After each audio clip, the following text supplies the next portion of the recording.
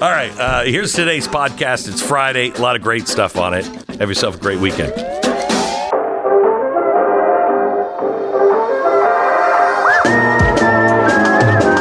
You're listening to the best of the Glenn Beck program. So you were, if I'm not mistaken, Stu, you were a big deal in your school when you were, in high school, I mean, right? it's the biggest accomplishment of my life. It was definitely before high school, I will say. But it was, I was the first kid in my high school or middle school, whatever it was, to beat Mike Tyson's Punch-Out back in the day on Nintendo. And when you beat Mike Tyson, it was like, I remember kids coming up to me I didn't even know, like congratulating me. That is so It's funny. the only real accomplishment I've had in my life. Yeah. And it got all downhill from there. It really dwarfs everything else you've done. Yeah. Yeah. I mean, it's quite true. So, But like, I don't know. I mean, this kid is incredible. We watched the video before the show started, but it's like now I can't even imagine that's a big deal because 5 seconds after the game comes out, there's somebody online beating it. Like, I mean, Tetris came out when? In the 80s? 1984? 1984? I think for Nintendo. No one has ever completed the game. That's amazing. It's incredible. So it's on YouTube. This kid, he's from Oklahoma. He's just playing Tetris, and he's got it on YouTube. 41 minutes of him just playing Tetris, and then you know how it gets faster and faster and faster and faster to where it always just builds up, and you're like, okay, I'm doomed. Impossibly fast, and everyone loses, right? He hits all of those. Do we have the clip? Listen to this. Here he is, he's playing. Oh my god! Oh my god!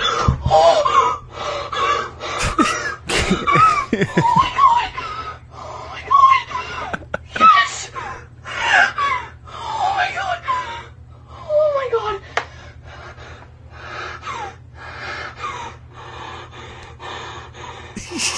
That's amazing. He is. And he's not performing for the camera. No. It's like he completely forgot that the camera's on it. At one point he says, I can't feel my hands. It's just so cool. Just so cool. Did you see the Tetris movie? Yes, I did. Yeah. Okay. Which is a great, you want to talk about a movie that's great, to tell you a great story about capitalism. Oh, yeah. As opposed to socialism. Oh, yeah. And communism. So the idea of the movie is that Tetris was actually somebody that came up with it was a Soviet citizen. Well, you can't do things like that in the Soviet Union, So I don't remember, the state owned it, right? Yeah, the state owned everything. Yeah, the state owned it. If you achieve something in the Soviet Union, the state owns it.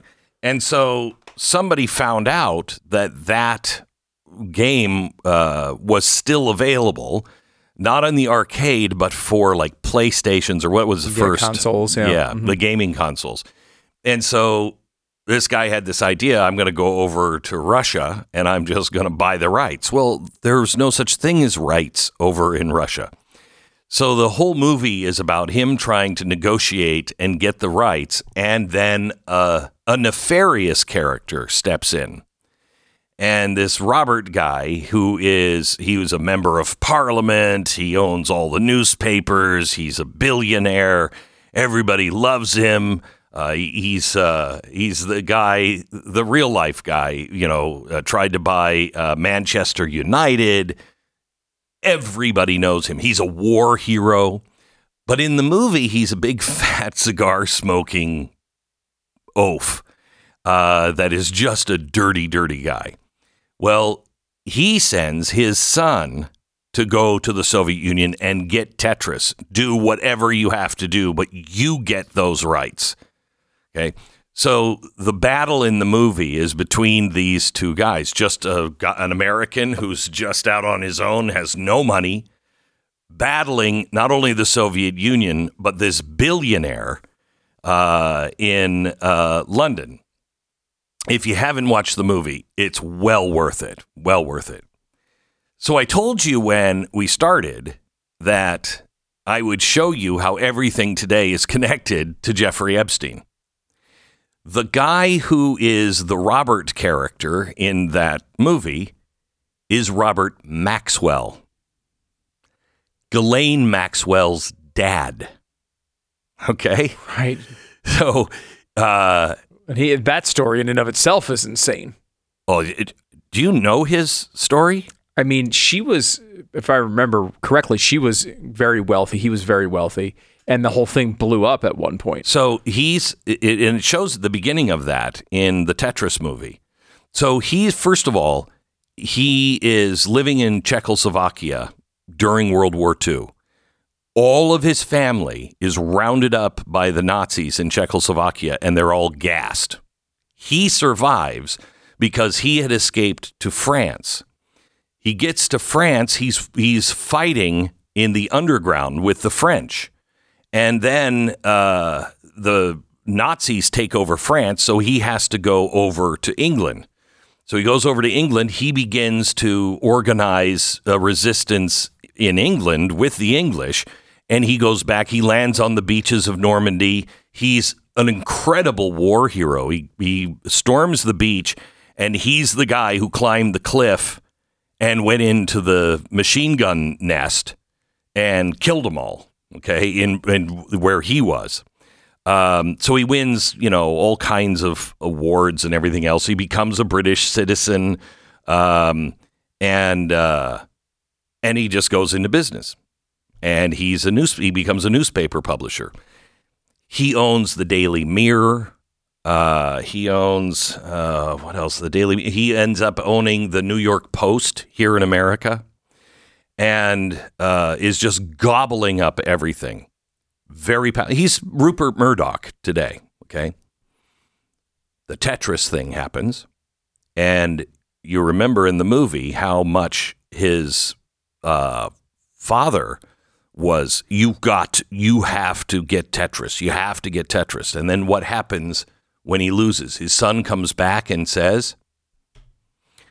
He comes back and says, wait, I'm hearing rumors that you've taken from the pension fund, Dad. What happened was his whole empire was crumbling. Now, he was bulletproof. He was a member of parliament. He was Teflon. Nothing ever stuck to this guy. The Foreign Office in England said he's a Mossad spy. However, he's not just a spy for Israel. We think he's a spy for Russia, too. We think he's a what do you call it? A three-way spy.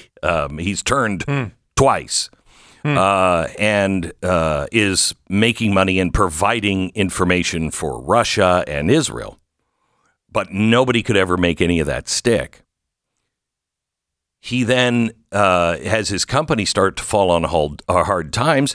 And he starts stealing from the pension fund for the employees. And he's like, well, we'll just make it back.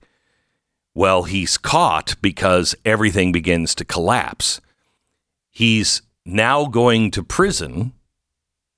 And guess what happens to him? He commits suicide. Or does he? It's still to this day murky, just like Jeffrey Epstein. Did he really kill himself? Did somebody have him killed? Or was he pushed? He died on his yacht. He was, big into yachting, but he fell off of his yacht and drowned. So that's who Ghislaine Maxwell's dad is. So when you're hearing today the story of Jeffrey Epstein, and I don't know why this feels like a new story to so many people, but when you're hearing the story now that Epstein might have been a spy for Mossad, absolutely he's a spy for somebody. He was absolutely a honeypot guy for some country, maybe multiple countries. And probably this country. This is the kind of stuff we did in World War II, except we did it with women. But that, I guess, is not shameful anymore. So you got to do it with little kids God help us on what comes next. But if you look at now what is coming out, we've suspected, we don't have proof, but we suspect that he was part of an intelligence agency and he was blackmailing elites. And he would get them on tape and then get them to do whatever his bosses needed them to do. Now, at some point, it's interesting because he got a get out of jail free card. He had a do not prosecute agreement with the government that he knew about going into jail. Do not prosecute. It was only a matter of time before his attorneys, he had bail hearing 2 days after his suicide. And his attorneys were going to present the do not prosecute. It was only a matter of time before that happened. So why would he kill himself? If he knew the United States government couldn't do anything to him, why would they go after him? I mean, why would he take paper sheets? He did have a do not prosecute issue, but that was, I mean, I don't think that was going to hold up at the end of all this. But why? Well, because first of all, I don't know how it's even possible for that thing to exist. It was bizarre. It was like, hey, some local, area is going to say that no other authority, including the federal government, can prosecute him for any crime. Like, it was like it's such a bizarre arrangement in the first place, which is one of the reasons why people are so suspicious of the whole situation. But I don't think it would have held up. I don't think he would have been able to say, okay, well, you have to let me go. They wouldn't have. They all knew about this when they arrested him on the tarmac. So I have to tell you, they did know about it. I don't think it would have held up because scrutiny. And because people were so aware of everything that was going on and it started to come out that, I mean, the first time that Jeffrey Epstein was prosecuted, do you even remember that? Not really. Yeah, not really. Yeah, it was more of a Florida thing, and I remember kind of, but not really. We talked about it a little bit at the time, but it wasn't a huge story. Correct. Now everybody knew who he was. You're listening to the best of the Glenn Beck program. Okay, I want to give you the headline of this story, but first let me give you the story. All evidence thus far suggests that Butler acted alone. Police have confirmed that one deceased victim of Dylan Butler's shooting rampage at Perry High School was a 6th grade student and that an improvised explosive device was found on site. Police say the 6th grade student was at the high school because he was participating in a breakfast program prior to the start of the school day that is located at the high school. 17-year-old student killed one, injuring 5 early Thursday morning before turning the gun on himself. None of the victims' names have been publicly released. Police say there was no indication the shooting had anything to do with race. During a press conference, police confirmed Butler had murdered a 6th grade student. 4 of those injured were students, while a 5th was a school administrator. The surviving victims are currently being treated in area hospitals. The shooter has been identified as 17-year-old Dylan Butler, police said, noting that he was a student at Perry High School. Butler was found to have been carrying a pump-action shotgun and a small caliber handgun at the time. He also made a number of social media posts in and around the time of the shooting. All evidence thus far shows that he acted alone. Officers located during the search of the school an improvised explosive device, according to police, and they have rendered the device safe. Okay, you got a lot of information there, right? Yeah, for sure. Lots of information. Now let me give you the headline. Breaking. Iowa police confirm 6th grade student killed by gender fluid Dylan Butler during Perry High School shooting. IED found on the site. Now, why is gender fluid in the headline but not in the story? I don't know. What is the publication that is giving us this? Publication Postmillennial. Okay, yeah, but the Postmillennial certainly would be one to shy away from giving that detail. Obviously, putting it in the headline tells you that, but because I listened to multiple stories about that, and they did not mention the gender fluid thing at all. Right. Wasn't at all part of the story. Correct. Only conservative outlets But it is not part of this story either. I don't know. From another publication, I would read more into that. I mean, the Postmillennial is not the type of publication that I think would shy away from. No, I don't think they would shy away from it either. Yeah. But why isn't that in the story? I can't answer that. I don't know. I find that fascinating. I understand why others would shy away. Right. Yes. And they are. By the way. Yeah, and they are. It was all about gun. I listened to a whole report on it. It was all about gun violence. And it was about two things, Glenn. It was about gun violence and the gun violence problem. Number one, hatred. And number two, what do the Republican candidates in Iowa think about it? What are they going to do about it? Why won't they commit to doing something? It's like, well, there's so many problems with that type of coverage, but it's amazing that they just keep doing it. Like they just keep rolling out the same reports for these stories over and over and over again. And like, if there's anything, look, there's violence in every country. There's a million things that we've gone over before that we don't need to rehash here. But like, if there's anything new in this type of story, it does seem to be that these types of incidents are happening more and more with people who have these sort of identifications for themselves. And that is because they're confused as it is. Yeah. And then they're being told, oh, just go with it. And it's not helping them. I mean, this is so, our problems are so easy to fix. You could go into any coffee shop in America and you could grab, just the 5 people who are paying attention out of everybody. Mm-hmm. There are 5 people here who can name the president and the 3 branches of government. Can you come on over to my table? We would be able to fix this. If we were put in charge, you'd be able to fix this. A lot of this stuff is so common sense. That's interesting, because I think if applied, common sense would solve a lot of these problems. Yes. But like, think about that in the real world, in this world that we live in right now. You can't. How? I mean, even if you convinced the medical establishment, which I think is a real goal here, and I think it is something that is potentially achievable. The medical establishment, look, what you guys have done over the past 15 years with all this gender stuff and all this is bad. We're seeing it happen in foreign countries, right? Yeah. They're reversing the path. France, Sweden, the UK. We're seeing progress in that in that world to get back to some sort of rational view here.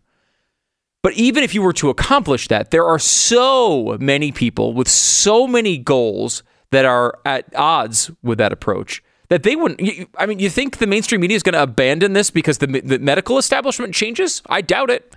You think about all the sites and bloggers and influencers and all the people that people actually get their news from that would continue down this road anyway and would still create people like the person who seems to be in this case today, what we know of them.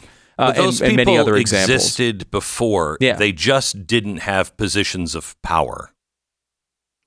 So the first thing that has to be done is you fire a lot of people.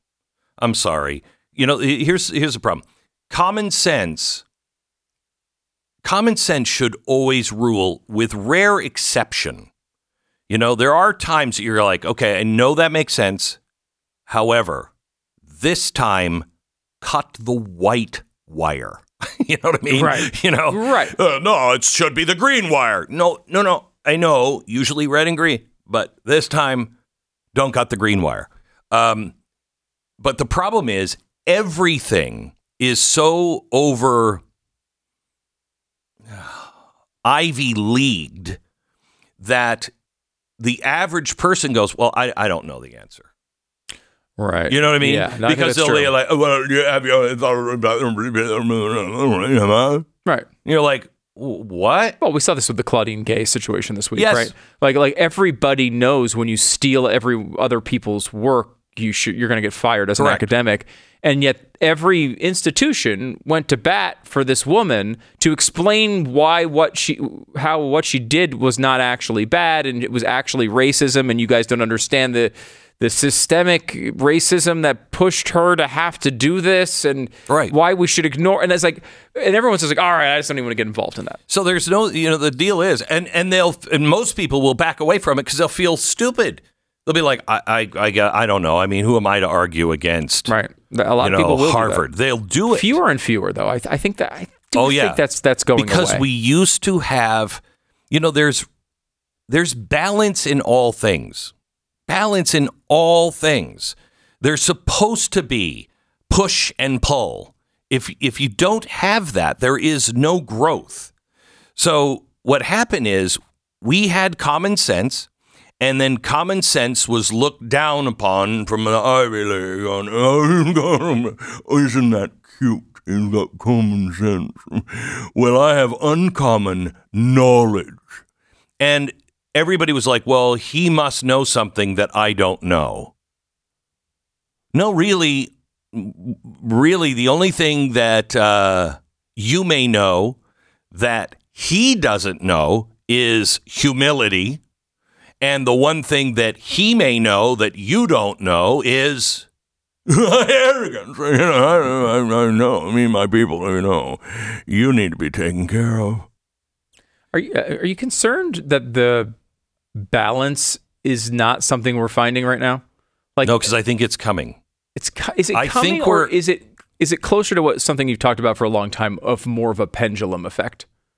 Because I am worried that it does seem at times that we're getting to a place where we're completely ignoring experts. I mean, I don't think that's the answer either, right? No, it's not. It's not like, it's hey, not, people have been saying this for a while. Experts are held by other experts, until the medical community says, you know what, enough is enough. Mm-hmm. This COVID thing, it was good here, here, and here. It was really bad here, here, and here. Sure. And we got to stop, just saying that, oh, no, now science knows, because that's happened throughout all of mankind.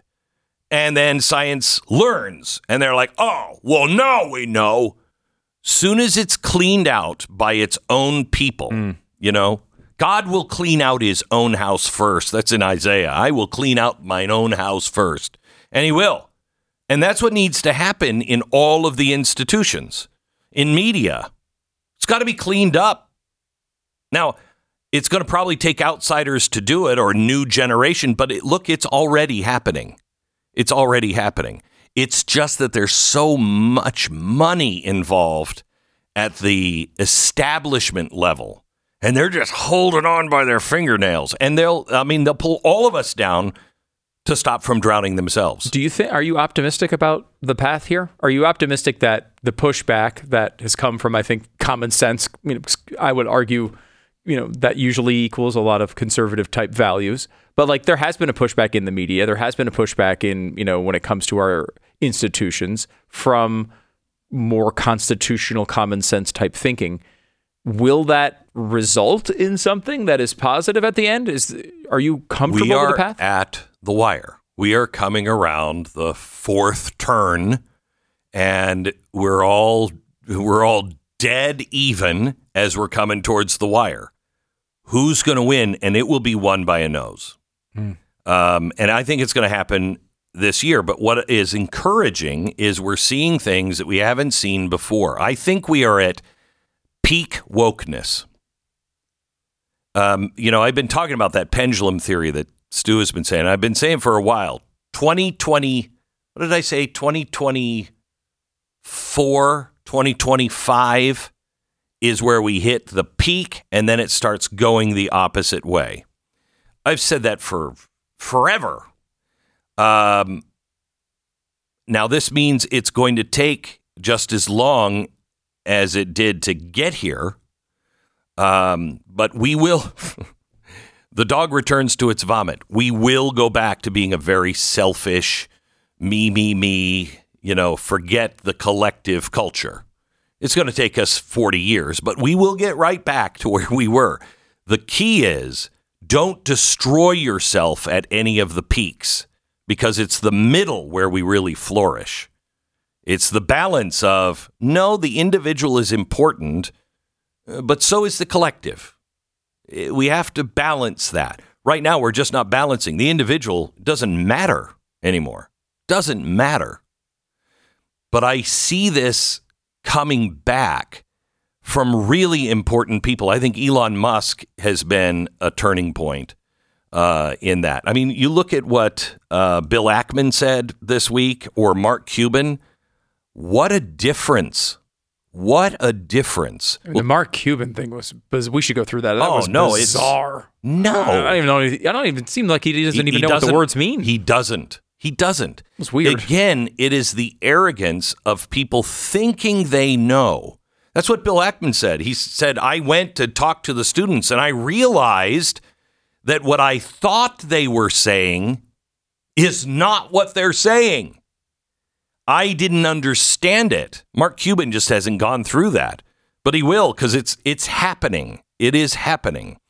But keep running flat out, because it's going to be won by a nose. You're listening to the best of Glenn Beck. Need a little more? Check out the full show podcast. We have to say a very humble hello to Cleta Mitchell. She's an election attorney. She is a Conservative Partnership Institute senior legal fellow, and was somebody who was, I caused a lot of angst before the holidays. Cleta, how are you? I'm fine, Glenn. Good. I'm fine. But let me correct one thing that to be sure. What I am going to talk about, this is not something the Republican Party is doing. So Yes. You were right about that. This Correct. is something grassroots patriots and people, volunteers, are doing. It's not the party. Right. And that was my point. But then, when you reached out to me, I felt bad, because there's a lot of people that are really sacrificing a lot of time, and you're making great progress on a few things. And I want to talk to you about them. Okay, great. So tell me overall what's happening. Where are we really hitting? Where have we gained ground on just cleaning up the rolls and making sure that it's going to be a tight election?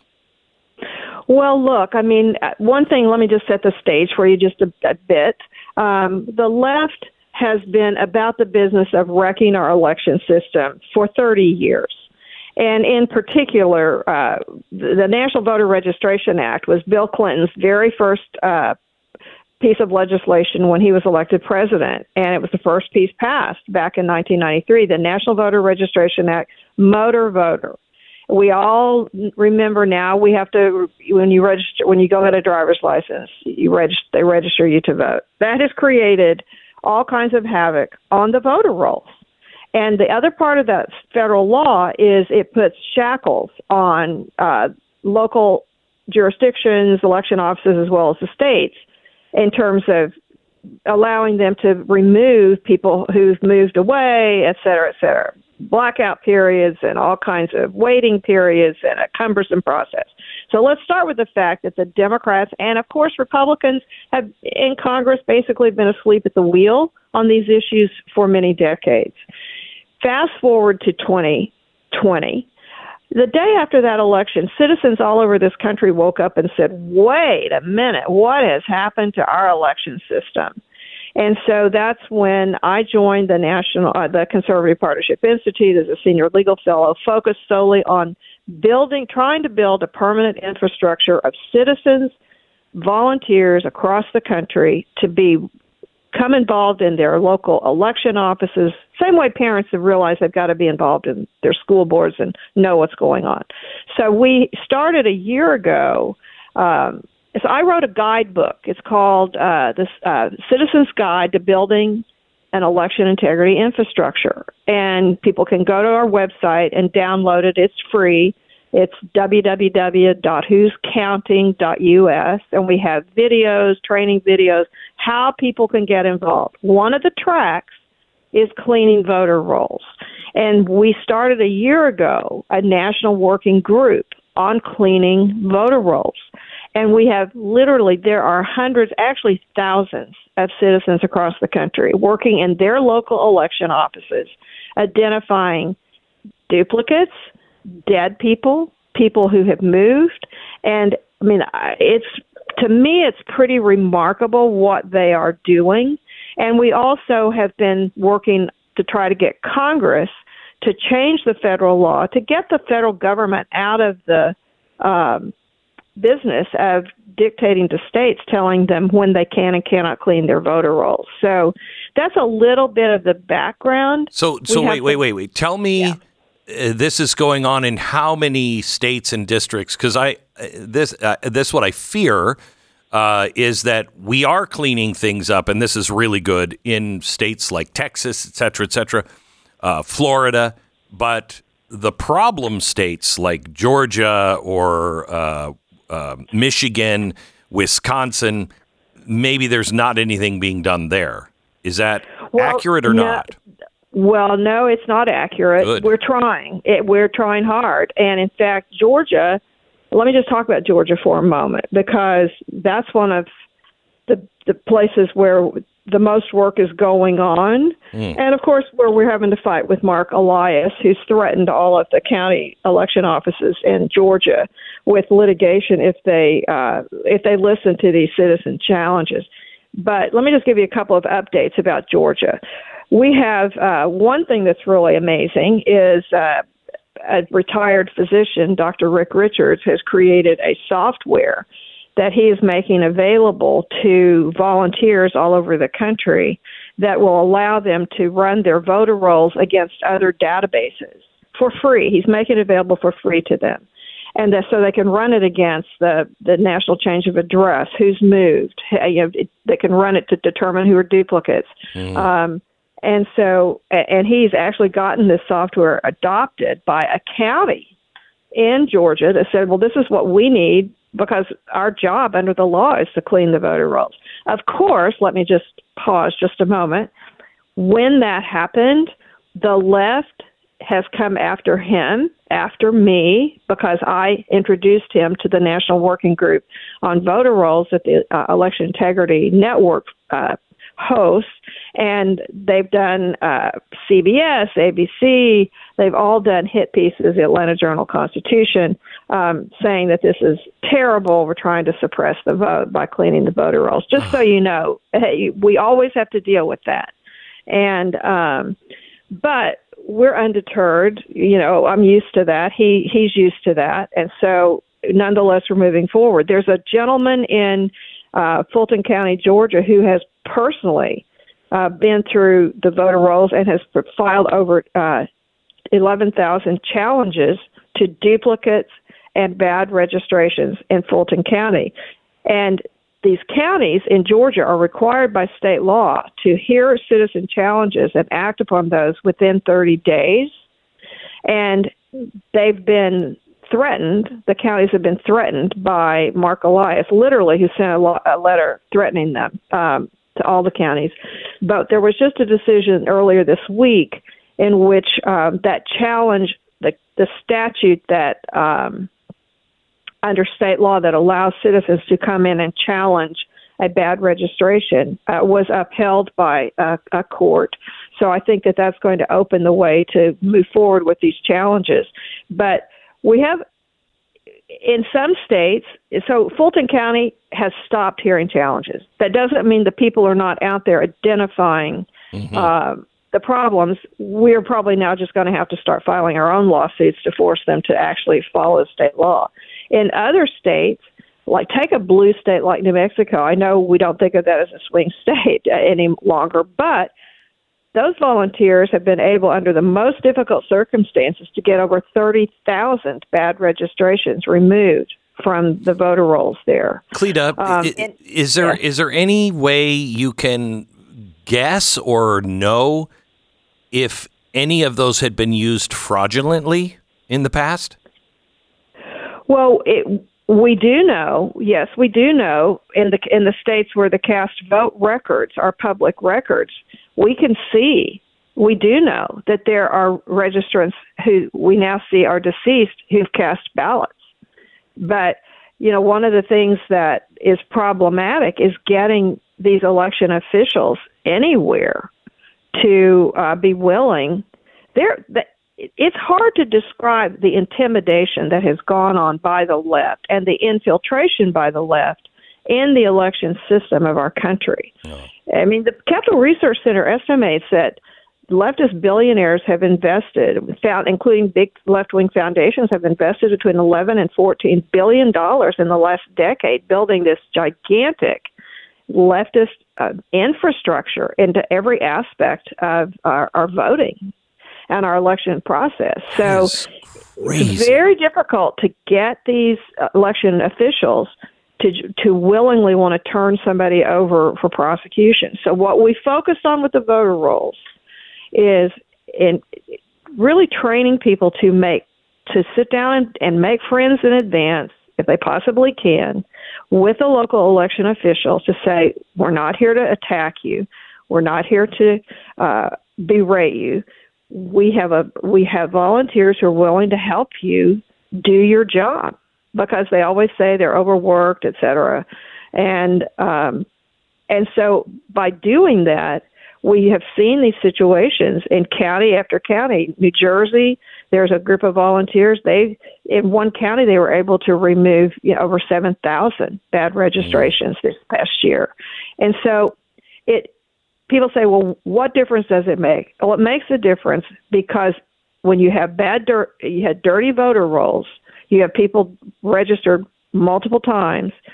What the left has been intent upon doing is getting legislatures and election officials, sometimes without legislative authority, as happened in Georgia in 2020, to send a ballot, either an absentee ballot or an absentee ballot application, to everybody on the voter rolls. Well, if you've got somebody registered 7 times, they're going to get 7 ballots. And that's a big issue that we're fighting right now in Nevada and Clark County. And that group of people out there have made friends and built relationships and credibility with the election office. And they are literally going through the rolls and providing evidence. And when they provide the evidence that can be confirmed by the registrar, they are moving those people from active to inactive. May not sound like a big deal. They don't get an automatic ballot. In Nevada, they get an automatic, everybody on the active list gets an automatic ballot. That's crazy. So we've got all these volunteers who are working against the clock to move as many of those bad registrations off the active list so they don't get live ballots, so we don't have these live ballots floating around everywhere in Clark County.